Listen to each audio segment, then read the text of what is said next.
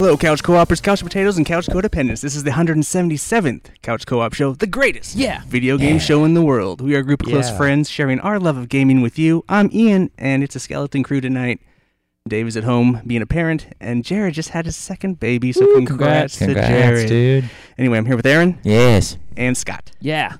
Remember, you can be a part of the conversation by leaving comments and questions on Twitbook, Instaface, and Gramter at Couch Co-op Shows, all one word. No hyphen. You can find our podcasts wherever they are sold, or just go to couchcoopshow.com. Also, try following us on twitch.tv/The Couch Co-op Show. We stream our show every Monday night at 7 p.m. Pacific Standard Time, like we are right now. Live.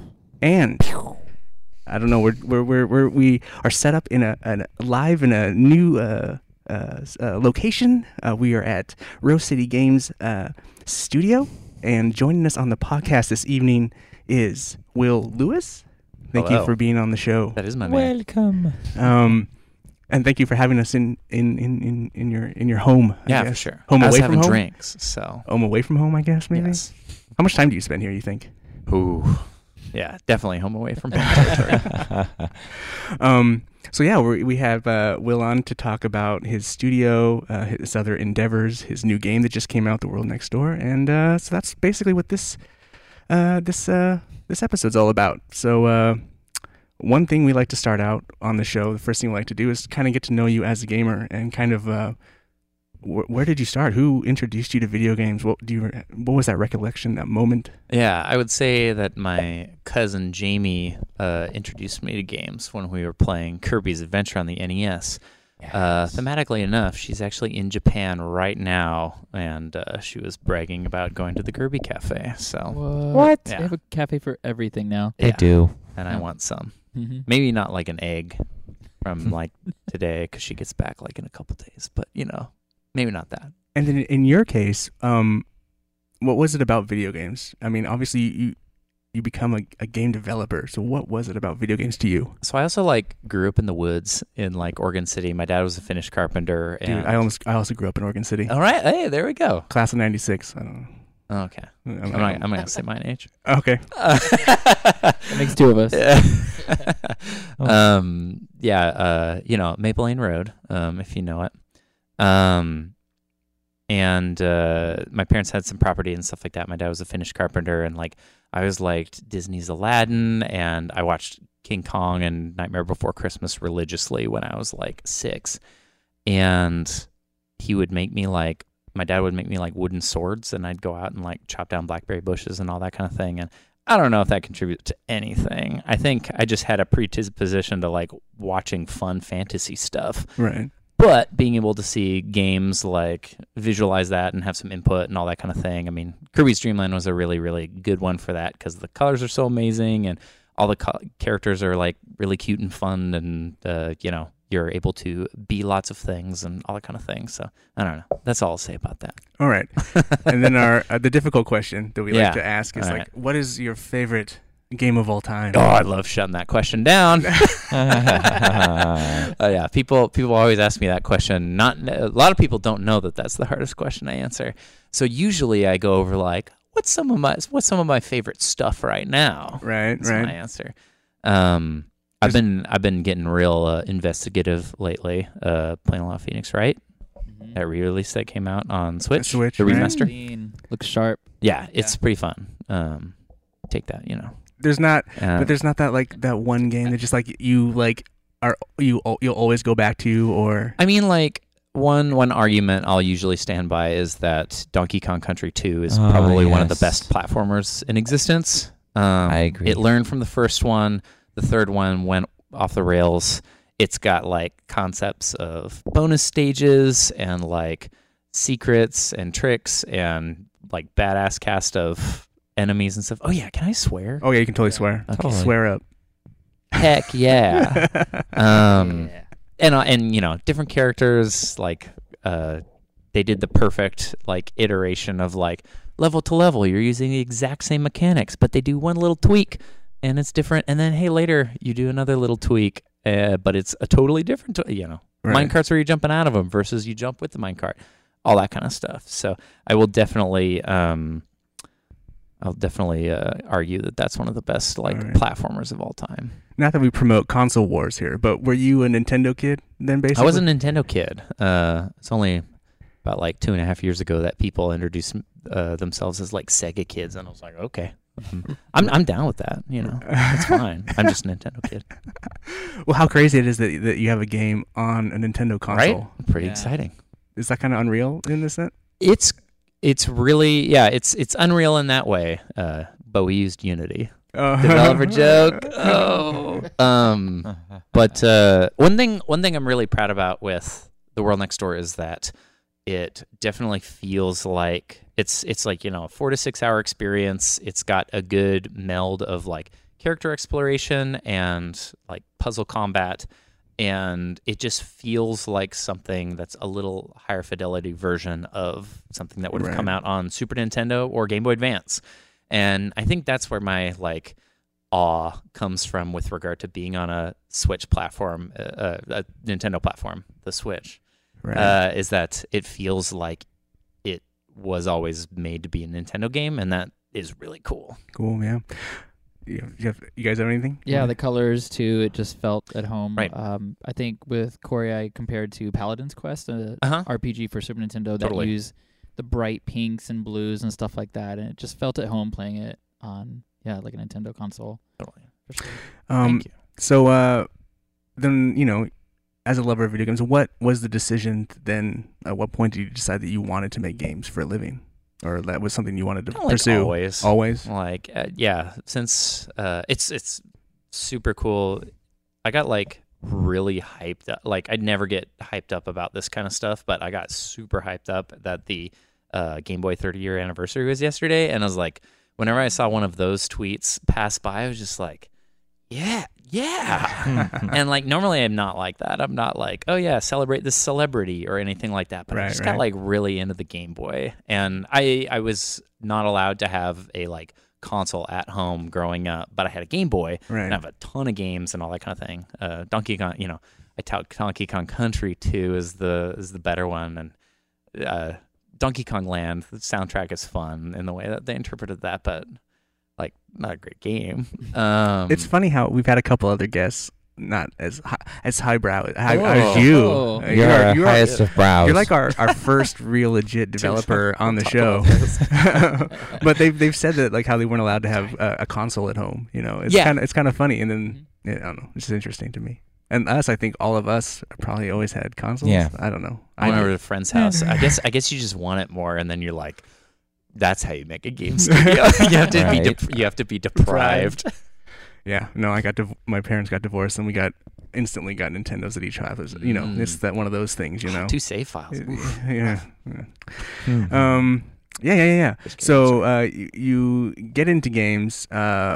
What was that journey like for you? Like, because there's a lot of people that want to get into video game Yeah. development. Like for you, what was that road like? I moved within the last like 4 months, and it was that's probably the first time in like 4 or 5 years that I've gone through like all of my old sketchbooks from when I was like really little, or you know, around the time that I I kept was all of mine too. It's Yeah. good to, Oh, look totally. back. Yeah. Parents or anybody who's like, if you're ever thinking about getting rid of your old artwork, do not do it. Like, or if you're making it like date everything, like that stuff is super rewarding, and it's really cool to know where you come from. And also, if you want to make the RPG that you designed in 7th grade as a Kickstarter gimmick, like that's the only way to do it. Yeah, looking through all that kind of stuff, it's super clear that I was mega inspired by like Donkey Kong Country and Super Metroid and Punch Out and Kirby's Adventure and all that kind of stuff. And I had always been interested in that, just kind of always. Like I'd always collected Pokemon cards, and then when Pokemon Trading Card Game came out for Game Boys, like, yep.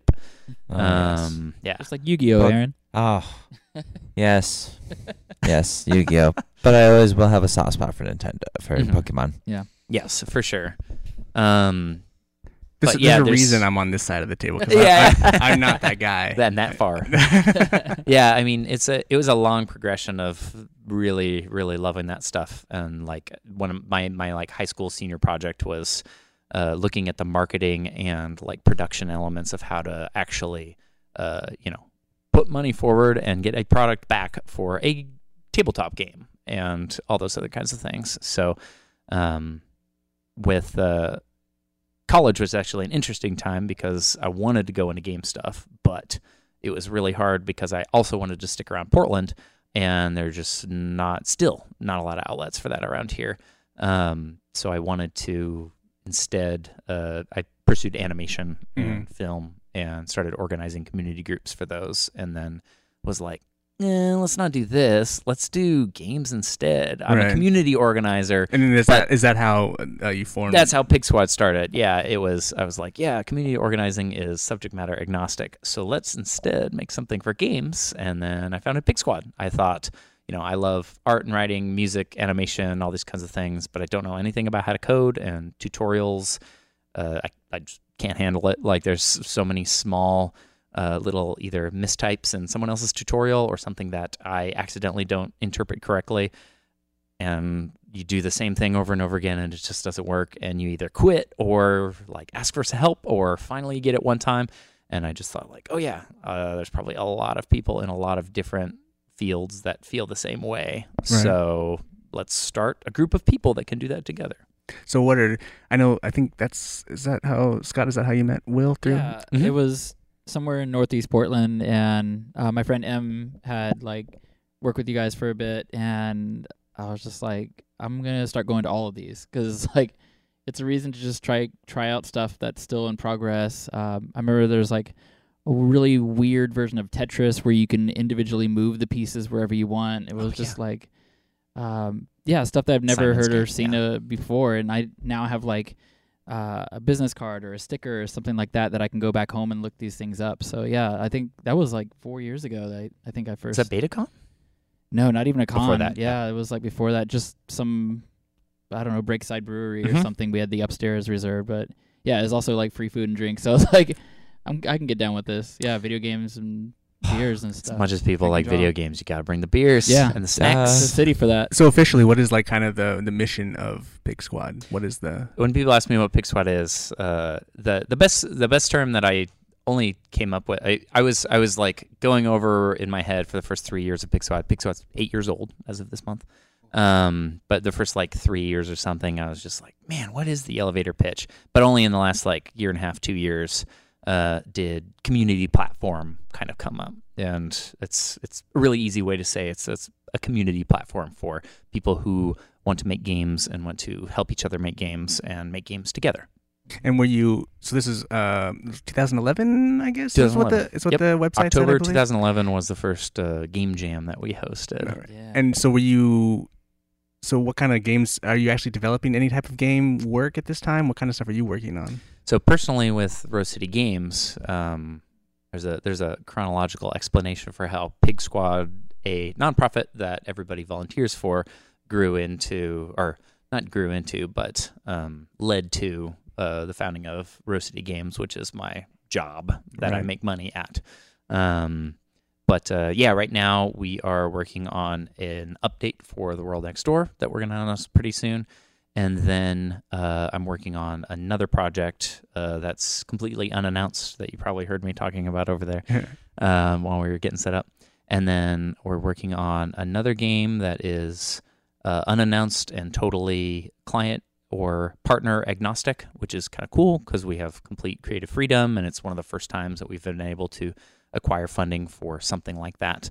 It's really exciting. And then we're working on a publishing situation as well.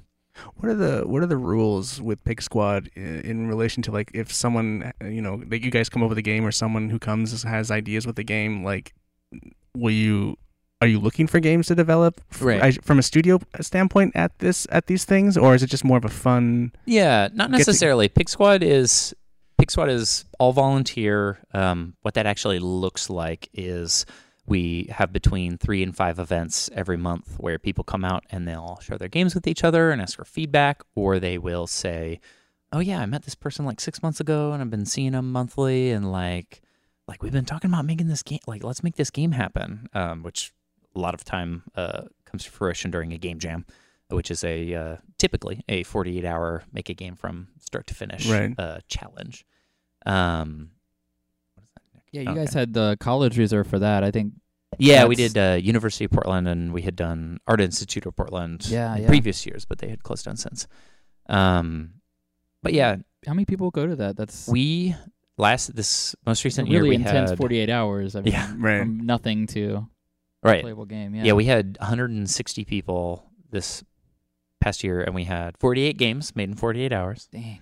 And then last year we had 130 people, and I think like 32 games made or something like that in January. But we do 4 game jams a year because we also do summer slow jams, which instead of 48 hours to make a game, you have like 7 to 11 days. Okay. Instead, Yeah. we meet up and then we say, "Cool, let's get all hyped," and then bye. See you in 10 days. Come bring your game that you made. It's vacation time. Yeah, You yeah, gotta pretty slow it much. down a bit, right?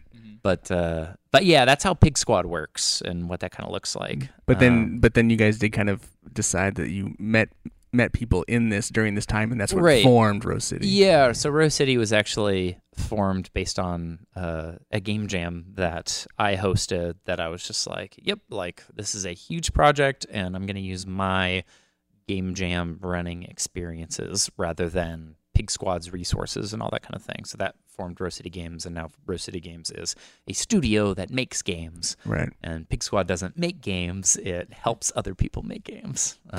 Right. So that's the difference. So one thing I was looking at the Rose City, like kind of the projects that you guys have worked on. There's a lot of other stuff that's kind of more marketing or more Sure. like a lot of other stuff that isn't quite game development. What led you down that road? Is that just to pay the bills type of Corey. stuff? Oh, it's Yeah, I mean, we started with the Cartoon Network Game Jam, and then we moved into a lot of different kind of odd jobs, for lack of a better term, where we were working on games that were VR or AR experiences at expos for straight up just client-provider relationship, or we were working on marketing plans for games, which was big in Corey's expertise, my co-founder. But over the last multiple years, we've been working with in much more of a partner relationship rather than a client relationship, where we are making original content that fits an IP desire or a goal with kind of presence in games or any of those kinds of things. Yeah, you guys run basically a dedicated VR room at Retro Game Expo. Yes. I like that. It's just nicely in the side, so you have plenty of room, because there's no way you'd be able to do that on the main floor. No. Yeah. Not Slap the size. someone We've upside the done head. we've done single VR stations on the Yeah. main floor, but yeah. So while you were working on those kind of other projects, was The World Next Door being worked on in the background at that time? That kinda or when did that happen? When That did, kind of spun up quickly, like as it was probably a year and a half after starting those kind of odd job kind of territory that we moved into kind of full production of World Next Door. We were looking at the project scope as a whole right away. We were partnering with Viz Media, who does One Punch Man and Naruto and Sailor Yeah. Moon. They're the American distributor for a lot of anime and manga Right. that you may or may not know very well. Yeah. Oh, I And know those. Yeah, Viz, no. Viz does the good stuff. yeah, they do Yeah. good stuff. Yeah. And we are working with them on kind of defining that game's presence for what their, I guess, public relationship looks like with games. And the first answer to that question is, let's make a game. Right. So Right. that was from World Next Door's inception. That was part of the goal. And World Next Door was actually first devised at a game jam. That That's what I was going to hosted. ask you. Yeah. How did that game come about? Yeah, we actually hosted a game jam that was more of like an art and design jam, that we kind of looked a little bit closer at like IP and very, very basic structures of gameplay.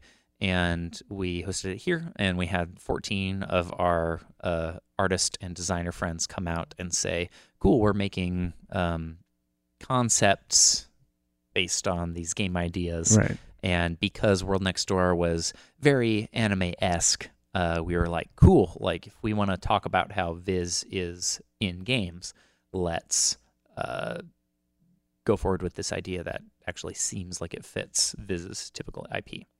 So then, if we talk a little more specifically about the game, Mhm. so one was the what was the initial? What was that initial like the game pitch or idea that was on the table? What Yeah. is it different than? Was it? Or Yeah, has it always definitely. been pretty? Yeah, the initial like mock-ups are literally like sprite art that has nothing to do with what the game looks like right now. And the initial concept was like a genre meld of dating sim and dungeon crawler. Uh-huh. And boyfriend dungeon was not the inherent reason for us steering away from that. We were steering away from that direction anyways. Right. But that's it's similar to kind of the vibe that we were going for. But we were playing a lot of like Tetris Attack and Pokemon Puzzle League and stuff like that at the time, and we were looking at puzzle games and made the decision that games like that could be interpreted as match 3 or that have, consumable puzzle mechanics might be a good idea for Viz's first game, because we are reaching out to a lot of anime fans who may not identify as gamers. It ended up being very different than anything I've ever seen before, and I've never heard anybody compare the regular puzzle combat of World Next Door to an existing game, which is really cool. Right. I think the last episode I had trouble like explaining. I'm like, it's puzzle. It's but kind of not match 3, quite- but then the whole yeah. combat aspect of it, and it's interesting. You're swapping runes, and when you find matches, you can cast them, but you're live on the board right. with your opponent, and that actively mixes, avoiding, actively attacking. Yeah, so it's very, very different. Ended up being much more, like I said, of a like Super Nintendo or Game Boy Advance game. Like I feel like it did evolve into a gamer's game kind of thing, which is really cool. But at the same time, it's inspired by that base of, how do we make this approachable to anybody who has a remote familiarity with games? Right. And that's where the kind of like we wanted to look at tiles and puzzle and UI that showed things being highlighted and all those kinds of things. And you guys did include the option of just like easy mode, just enjoy it. You don't have to really struggle on the puzzles, right? And I mean, for people who just want visual novel, here it is, and just throw an easy puzzle your way and you move on with the story. I like that. Yeah, Celeste was another game that I feel like it needed that. Like right. you're at the point where I just want to see how the game goes. So I did like at one point just like, all right, just this one stage I'm going to turn off, and then like I'll go back to normal. But yeah, it's for people who I just want to see the rest of the story. I don't want to have to like stop playing because puzzle's so tricky. Right. Yeah, assist mode is a huge trend in games right now, where it's just like my favorite example is in Mario Kart 8, big game. Right. You turn on bumpers, and Corey's 3-year-old can hit go and feel like they're playing. So it's like. Yeah.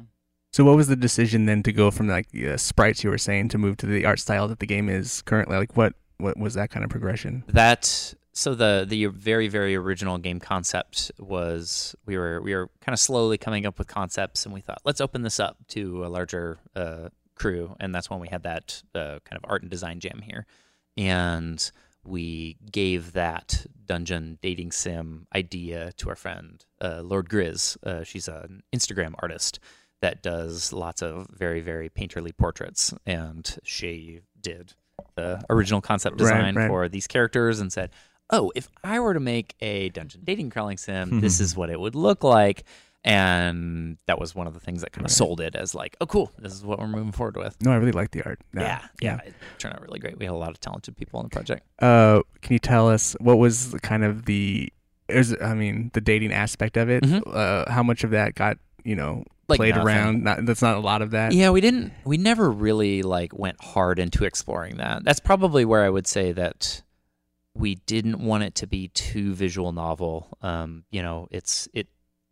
I would say like a JRPG narrative is presented in visual novel format in the game.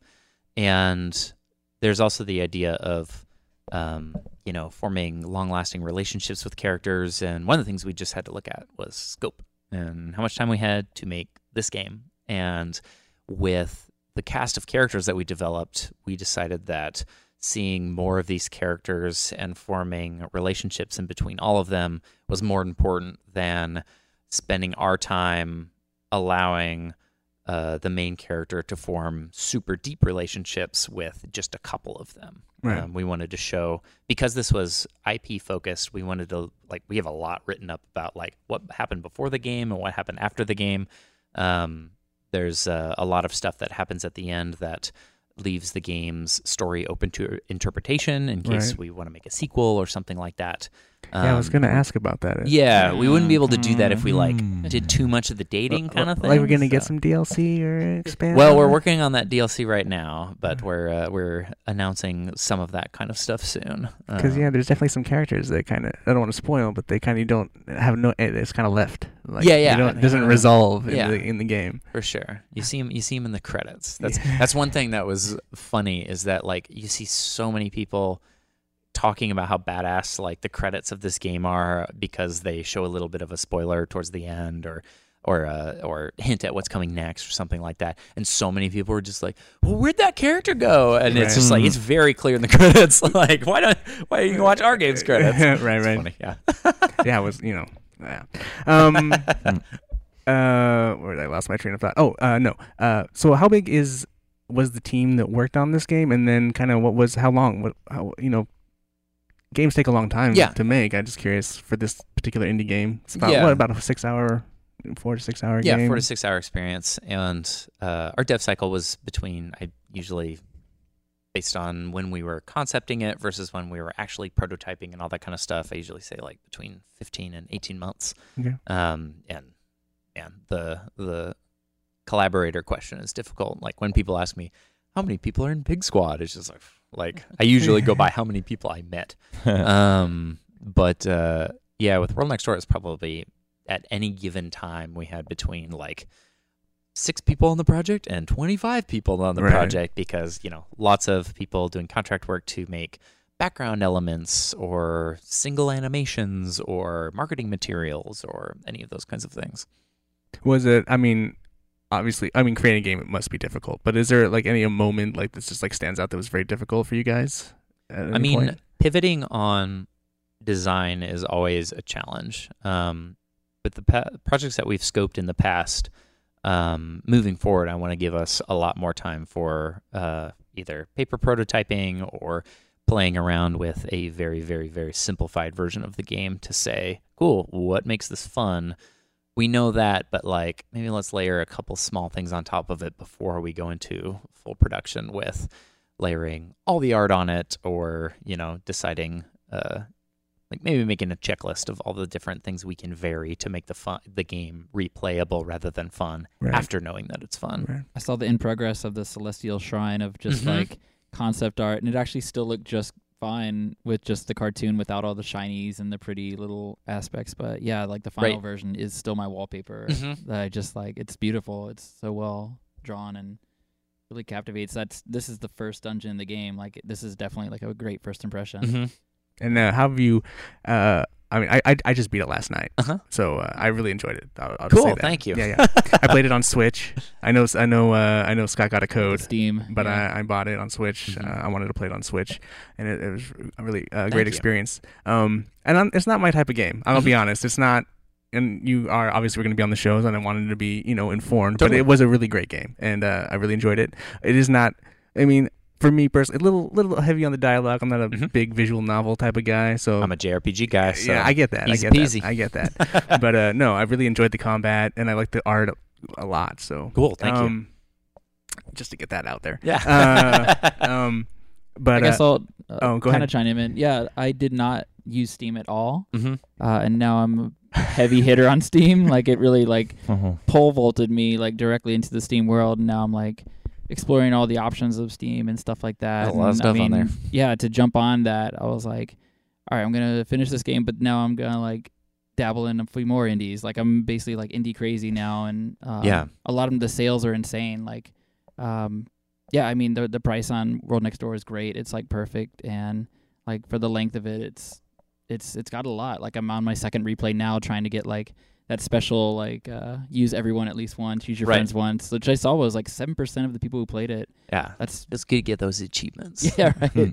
Just a full completion. But yeah, it means there's part of the story that I missed out on. Mhm. So yeah, I'm now like going through and trying to do all the alternate paths. Awesome. It's Cool. worth the replay for sure. So where I was going before is how has been the reception to the game for you? Like watching it, I follow you guys on Twitter and a lot of Right. fans, or like what has it just been for you? Yeah, I mean, PAX West and East were really, really cool. Like PAX West is interesting in the Indie Mega booth because it's just like so packed in there, and people were really loving it. And we had a little bit of an updated demo at PAX East recently, and we actually released the game the first day of PAX East. So that timing was perfect. yeah, it's interesting. Game timing. is out tomorrow. Come back. Yeah, right. Yeah, buy it right now. But yeah, I mean, just a lot of positive feedback and a lot of love around just like, but also like it was interesting to see the skepticism of like, what is this game because of that new mechanic that I haven't seen before, and at the same time, it was really rewarding to do that work and say like, this is what the game is. Are you still interested? And they'd be like, yeah, I want to play it. And they sit down and play it and be like, yeah, I'm going to buy it right now. And we were giving pins out and stuff like that to people who either purchased a like Steam bundle that we had or showed us the game on their Switch or something like that. And it was really rewarding. It's wild to me to see people just be like, yeah, I'm going to buy it right now. And with price point and stuff like that, just like, oh yeah, $15? Because a lot of people are just used to AAA games or, you know, store feature stuff or stuff that their friends are talking about or anything like that. And that's one of the huge challenges of an indie team is getting that word out about making sure that people even know the game exists. And hearing from so many people that did not know about the game, but getting positive reception was really exciting. Cool. I don't know if you can talk about this, but was there anything in the game that was cut that you wanted in the game but just couldn't, you just weren't able to get it in? Or yeah, I mean, I would just say more. I think one of the things that we've been thinking about is just the idea of more side quests that looped back in to make your player avatar more powerful or anything like that. The new game that we were working on that I'm team lead on is way focused on making your player character have upgrades and all that kind of thing. The number one question people would ask me after playing the demo was, cool, this was super interesting, and I'm like, I like, you got to sell me just one more thing though. Like, how does it get different? Like, how does it get better, or how does it get harder, or any of those kinds of things?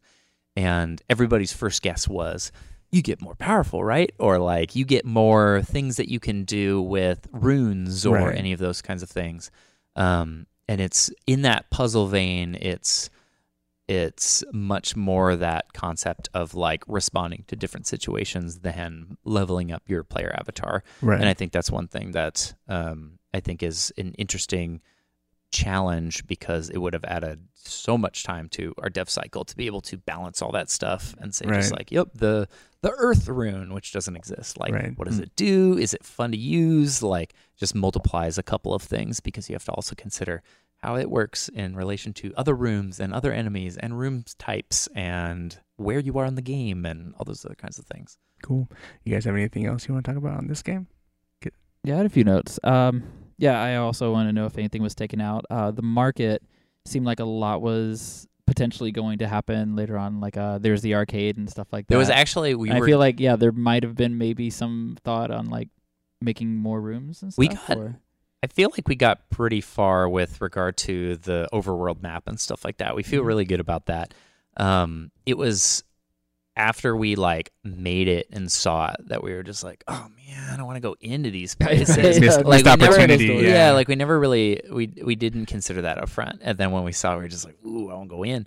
We were actually talking about Global Game Jam, like spending some time. We were bug fixing instead, I think. But we were talking about making like a very, very, very short, like arcade game in a totally different style from the game that you could just that you could just like play at the arcade. We ended up we were busy for some reason. I mean, I was running the event, so I couldn't do it. But there's small things like that. Yeah. We didn't really have any cut characters. The characters that were cut were for just design reasons and stuff like that, with regard to just like making sure that the IP was cohesive and everybody fit in this world and all that other kind of stuff. But a lot of feedback comes from like, cool, where does the story come next? And that was another thing that we didn't necessarily anticipate. We wanted to leave loose ends, but people were so hungry for more that they were just really wanting those loose ends. And the whole crux of the game, that you are June, a human girl trapped in Emrys, and that you need to get home, we were like, yep, that's the main Dude, plot yeah, and everything yeah. like that. But what there about the were more- subplot? Yeah, there's going a on? lot of subplots that are like, The you whole know, reason she's stuck there. yeah, those are like, yeah, Read the comic. yeah, there you go. Oh, exactly. oh, At that- least we got to do that. That was really, really cool to work with Viz and make work with their editorial team, which was really, really cool, and Yeah. make that. And they that reference the game prequel. references the Horace Beer lighting Yep. his foot on fire, and like that's where it came as the Mhm. comic book. I see. I I gotta read the comic. I got it. did read the after You don't thing. got Like you guys posted the world of Emery's and the different characters you meet, the demons, Mhm. and the I like that. I'm not sure, was that all in the game itself? The like kind of explanation of there's a lot of lore explanations that don't happen Mhm. in the actual game, but it was really cool to be able to have that lore backing everything up, Yeah, I so read that it was rules little for extras. how we went forward. Yeah, like I'm a huge fan of like Dark Souls lore and a lot of lore driven things, and it was neat to be able to explain like the ancient history, even down to like nature science of how Emrys works differently from Earth, and that actually makes an appearance in the character Rainy wants to do a report on Earth, and you're able to explain. The player doesn't know, but as June, you're able to explain to Rainy what happens with the two different worlds, and he goes, "Oh, thanks," and writes his report. But it was cool whether or not that stuff ended up in the actual game to have those rules in place and be able to say like, cool, like if we ever want to make, turn-based tactics set 200 years before the events of the game, like we're ready. Prequel. Like, yeah. One thing that blew my mind was that the bosses used to be Emery's, Uh-huh. and it just says they turned into that. Is there more to that than just becoming evil? Because I mean, I loved all the character designs. Even the bosses' character art was like super cool. It was like the wolf who was all distorted and everything, and the Medusa with all arms and everywhere. I tried to screenshot that, and I was like, maybe she'll come back in our cinema. It's just that one shot. I'm Yep. Like, all right, second playthrough, I finally captured the screenshot. But That's a very clear answer to what got cut. Is we wanted to have like. what made them? Yeah. Well, I was gonna say it wouldn't have been dialogue, but we wanted to have more shots of their full character art, but it just appears a couple of times. So the idea is that, long story short, Yeah. Earth has molten core, and electricity via Earth's natural systems is Right. the main source of power. And in Emrys, there's actually a magical core in the Earth, and there's no sun. But day and night is determined by the center of the core of the Earth, or the world next door. Pulsating. I see. Pulsating in and out. So when it's technically, breathing out, the magic actually Effects. creates light in the atmosphere. Okay. And when it inhales, it all goes inside of Interesting. the sphere, and it's nighttime. The magic goes inside. But one of the things that is like some deep lore stuff is that it's very, very briefly mentioned, is that there's more magic in the shrines than on the outside world. I'm not going to say why here. And the idea of consumption of too much magic or use of too much magic or contact can kind of affect you mentally as well as physically to cause you to in the case of the Horse, first enemy you wow. see, you see have a hand growing out of your head, Right. all the hands growing out of her head or anything like that. Mutations, Yeah, and there's actually small subplots, extremely small subplots for every boss that explains who those bosses actually were. Cool. Nice. Such as the first or Brescia, the second boss, the lava dude. Mhm. The forge shrine location used to be a forge, and he spent too much time down there and became the monster that he is, and spent more and more time down there. And yeah, Any other like I definitely attributed the gate to Stargate. Looking at the symbols on it. Any other pop culture, anything that you guys kind of pulled a little bit from, or there's a couple of anime references. nice. There's a JoJo's Bizarre Adventure line in it. It's a baseball. Oh, that's a baseball. Excuse me. Interesting.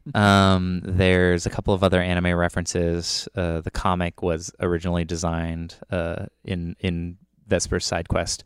The manga was designed to look a lot like the real Death Note comic in our real world, not Light Yagami's Earth. Yeah. This is all going over my head. Yeah. Death Note's good. This side of the table, we're There we go. yeah. Now we know where we stand, where we sit. There's 2. I don't know why this ended up in there, but there's 2 Wizard of Oz references. I didn't write those Whoa. parts. Ooh. What? Yeah.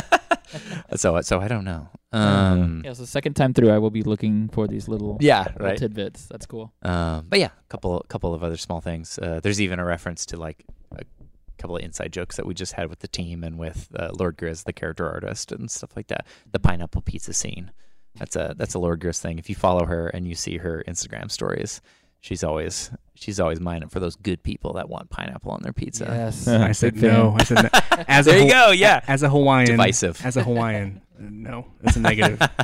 You mentioned you are working on an update, Mhm. and is it just like a fix or for fixes, or is it going to be some new content? Like There's a couple most- small fixes, but there's going to be new content. new content. So I played a little. Confirmed. We'll be at the, announcing that. confirmed. recent Drink and Draw. So I played a little of the.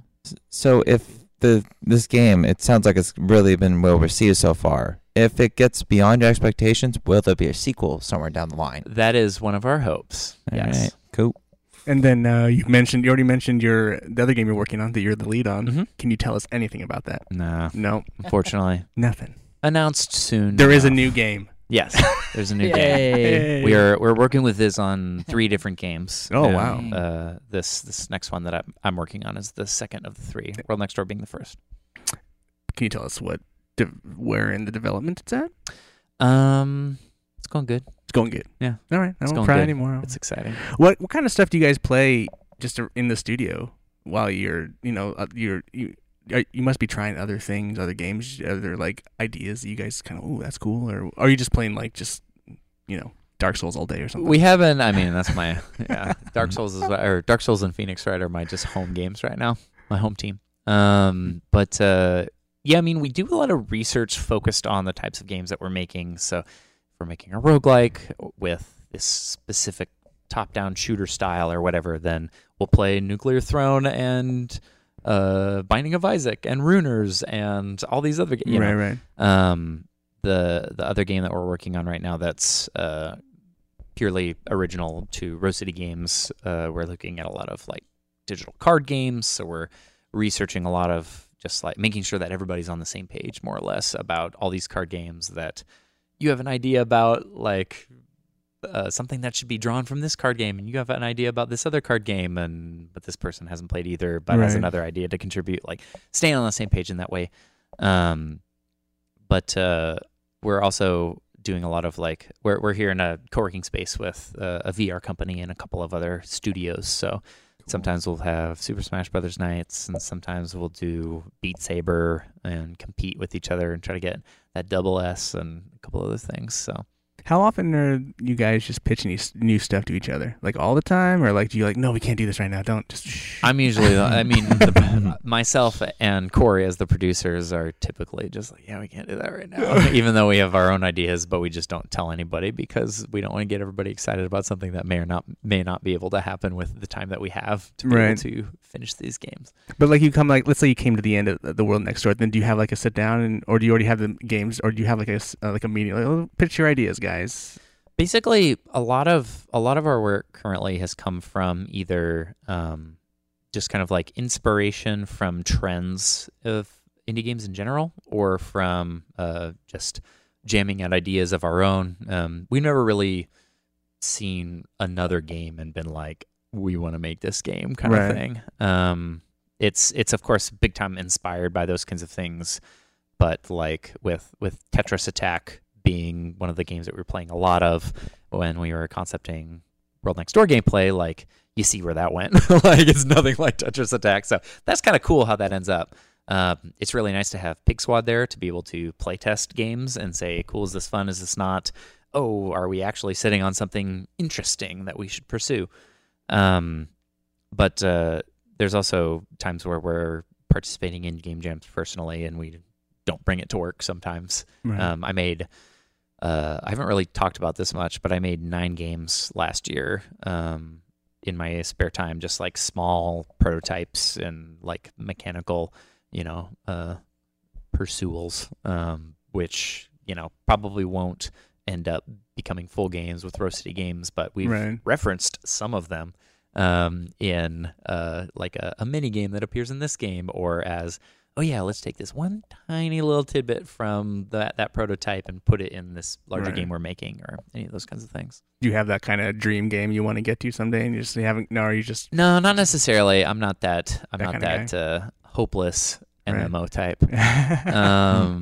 But yeah, I mean, there's a lot of genres I want to explore. I think I would say, like, I mess with RPG Maker a whole lot, and I made another RPG Maker game for one of PixWad's game jams last year, and it would be really, really fun to find.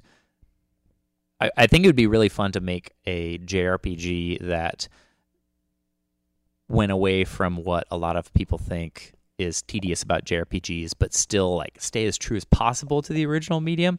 Like, there's not many games that do that. But I think that something like that mixed with like, monster collecting kind of stuff would be really fun in my personal opinion. Deck building stuff I really, really like, and I think it would be really fun to do that stuff. Yeah. Cool. And then I just have some kind of, like, now that you have the studio in Portland, like, what has the culture been? You have PixSquad, you have Rose City. What has it started any other kind of studio? I don't know. I'm not. Yeah, I would just say that, like, I was just having a conversation with somebody earlier today about how PixSquad is definitely a really good mix of professionals that have worked at AAA studios and hobbyists and students. And then with regard to skill set too, like, there's like pretty even mix of like artist, programmer, musician, and then a lot of other skill sets in there. And that's always kind of been the case. But I would say definitely that, like, within the last 3 years, because of what's kind of gotten off the ground, and because we really support with PixSquad, like, people going out. Of course, we promote networking. Networking is kind of a dirty word. Like, it just sucks. So it's a lot more about relationship forming and placemaking and safe environments and everything like that. But because of that, it's been interesting to see more and more people get out of their shell and go to the big stuff like PAX or GDC. And we've just been having more and more people from Portland come out to those larger events to really put themselves out there, which is all just kind of like, it's all a big cycle of my PAX going ability enables me to feel more comfortable to say hi to this person on Twitter, and oh crap, I just met somebody that I've always wanted to work with, and they want to work with me. And there's like more and more people over the last like 2 or 3 years that are actually going very headlong into like, yeah, I'm going to do this. Like, I'm actually going to form a studio, or I'm actually going to run a Kickstarter with the intention of this being my job for the next 3 years or something like that. And people have been getting better at it over the last couple of years. So that's really cool. And what do you think of, like, I mean, of the game industry currently, how it is right now? How do you perceive it as, or you just kind of, you're this little indie studio and you're just kind of, I don't know. Yeah, I mean, I don't really mostly my relationships with people in the kind of international game scene is a little bit more personal. But I'm curious as to how that stuff will change when we announce the game that I'm lead on right now. But otherwise, people typically know me for PixSquad or The World Next Door right now. I think with regard to just kind of like an outlook on the scene in general, like, I definitely think it's flooded with regard to just like how many things are going on and how many games are coming out, and quality control and all that kind of stuff too. Like, I was very interested in seeing like what Switch let through the floodgates compared to the Wii U, and of course everything. I mean, not really. It's hard, but like, come on some of those. Like, there's that one game. All those mobile games that like no one. Yeah. Well, there was that one game that was like, it's probably up there right now as a game that's like discounted to 1 cent because it's 99% off because it's $1. And like, everybody I talk to, the funnier one is when I talk to people like just around town or at an expo or anything like that, and I don't know them and they're not in the industry, and I mention, if I ever bring that up for whatever reason, they're just like, yeah, I just I just have a gaming system and I want to play stuff but I picked up this game and it just sucks, man. Like I never played this game, the game this bad, and I'm just like, oh my god, like get out of here. Like there's so many ways in which like Right. people that know what they're doing can get out there. So that kind of stuff is interesting to me. The lack of it's not cultivating. What are the word they use? Curation. No, to all the content to Quality over quantity. No, it's not, I'm sorry. I'm having a brain fart. Real quick, they're saying there's some reverb Is on there? the Twitch feed. I mean, audio sounds fine, but I don't know what we can do.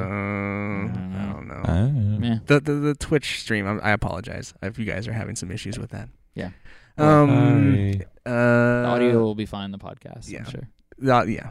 We're still feeling out this whole Twitch thing. It's That's very right. new to us. The podcast has been going on for years. You guys have any other questions? I just wanna- Well, I What was weapon do you use in wondering. Dark Souls. So I noticed that You're not have. playing Sekiro? I was, and then I you- got bored of the like I think Endless- everyone does that. They step endless like sub bosses. I was just like, I don't care about quick time events that cover up what the character is doing, so I can't see how to respond. I'll get back to it. I'll beat it. I've committed. Because to some that. people like love it yeah. in the camp, and I'm then some whatever people about don't. it. Yeah, Yeah. okay. Yeah. Sorry.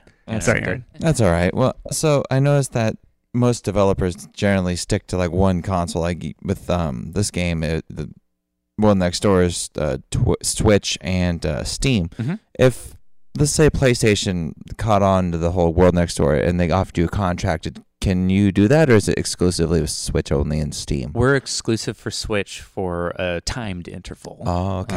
That kind of stuff is also for indie game developers out there. Like that stuff is real. It's something big Yeah. time to consider. It's a way to, our situation is different than everyone else's, but you could get money that way, or you could get extra marketing that way, or you could get, advice on what release window to come out in or anything like that. So that's a big decision if you were to say, this is going to be console exclusive for this. Oh, okay. So it is It's possible. also a lot of work to do it. So True, to port. true. But So it is True. possible you guys could go to PS4 or Xbox at some point. Yeah. All right. Cool. That's Yeah. cool. Well, Will, man, thank you very much for being on the show. yeah, for yeah. sure. Talking with us. It's pigsquad.com, rowcitygames.com. Mhm. Those are any other places we should plug? Twitter for Pig Squad is Pig Squad, and for Rose City Games, it's Rose City Games. And we have Instagram with both of those, but with PDX at the end of them. You guys have great Instagram stories. Which they one? When- which account? PAX was just like a ride. Like it was yours, it was Marlowe's, it was everyone's just kind of like, oh my god, game set come out tomorrow, and then just like you guys were speaking Emery's, and I don't know, it was like a really fun adventure to follow your like PAX experience. And Yeah, thank you. yeah, you guys had like almost a story going of just like one more day, like we're almost dead. Mm-hmm. It's day 3 of the convention. I just want to go home. Yeah, But it's interesting. Indies are well, a lot of them are very accessible in that way. It's so fun to follow. Ooblets is one of my favorite crews to follow around as they're tweeting about buggy gifts or any of those kinds of things. Hopefully we'll find a good place with the next game that I'm leading right now to tweet a lot of buggy gifs because they're real funny. Awesome. Well, Will, thanks again so much for being on the show. Again, guys, that's The World Next Door. You can get it on Steam and Switch.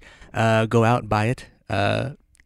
2 of us at this table, well, 3 of us, I guess, at this table approve of this game very highly. Aaron, you need to go buy this game for your console. Yeah. I know. So I I want will. to thank you guys all for being on the couch tonight. And I totally lost my little outro script here, so I'm just going to make it up. So, what do I say, guys? Pigsquad.com. Pigsquad.com. You can find us on Rose City Twitter. Games. You can find us on Twitter at Twitbook, Instaface, and Gramter at Couch Co-op Shows, all one word. No hyphen. And I'm sorry the Twitch stream is not the greatest tonight, guys. I will look into that. I don't know why it's different. How many people do we have? Anybody? 4. I don't know. It's 4 been- people. 4. Yeah. That's why we don't care. what Whoa, else? that was Oh, 4 Loco, dude. Hey, one thing I forgot to mention at the top of the show, rockheartclothing.com, our 15% promo code is still good till the middle of May. So if you could use the promo code CouchCoop, CouchCoop, basically couch co-op, no hyphen. If you use that, you'll get 15% off your order. rockheartclothing.com. What else we got, guys? I don't know. I think that's it. For Couch Co-op, I'm Ian, reminding you to please be excellent to each other. Wild Stallions.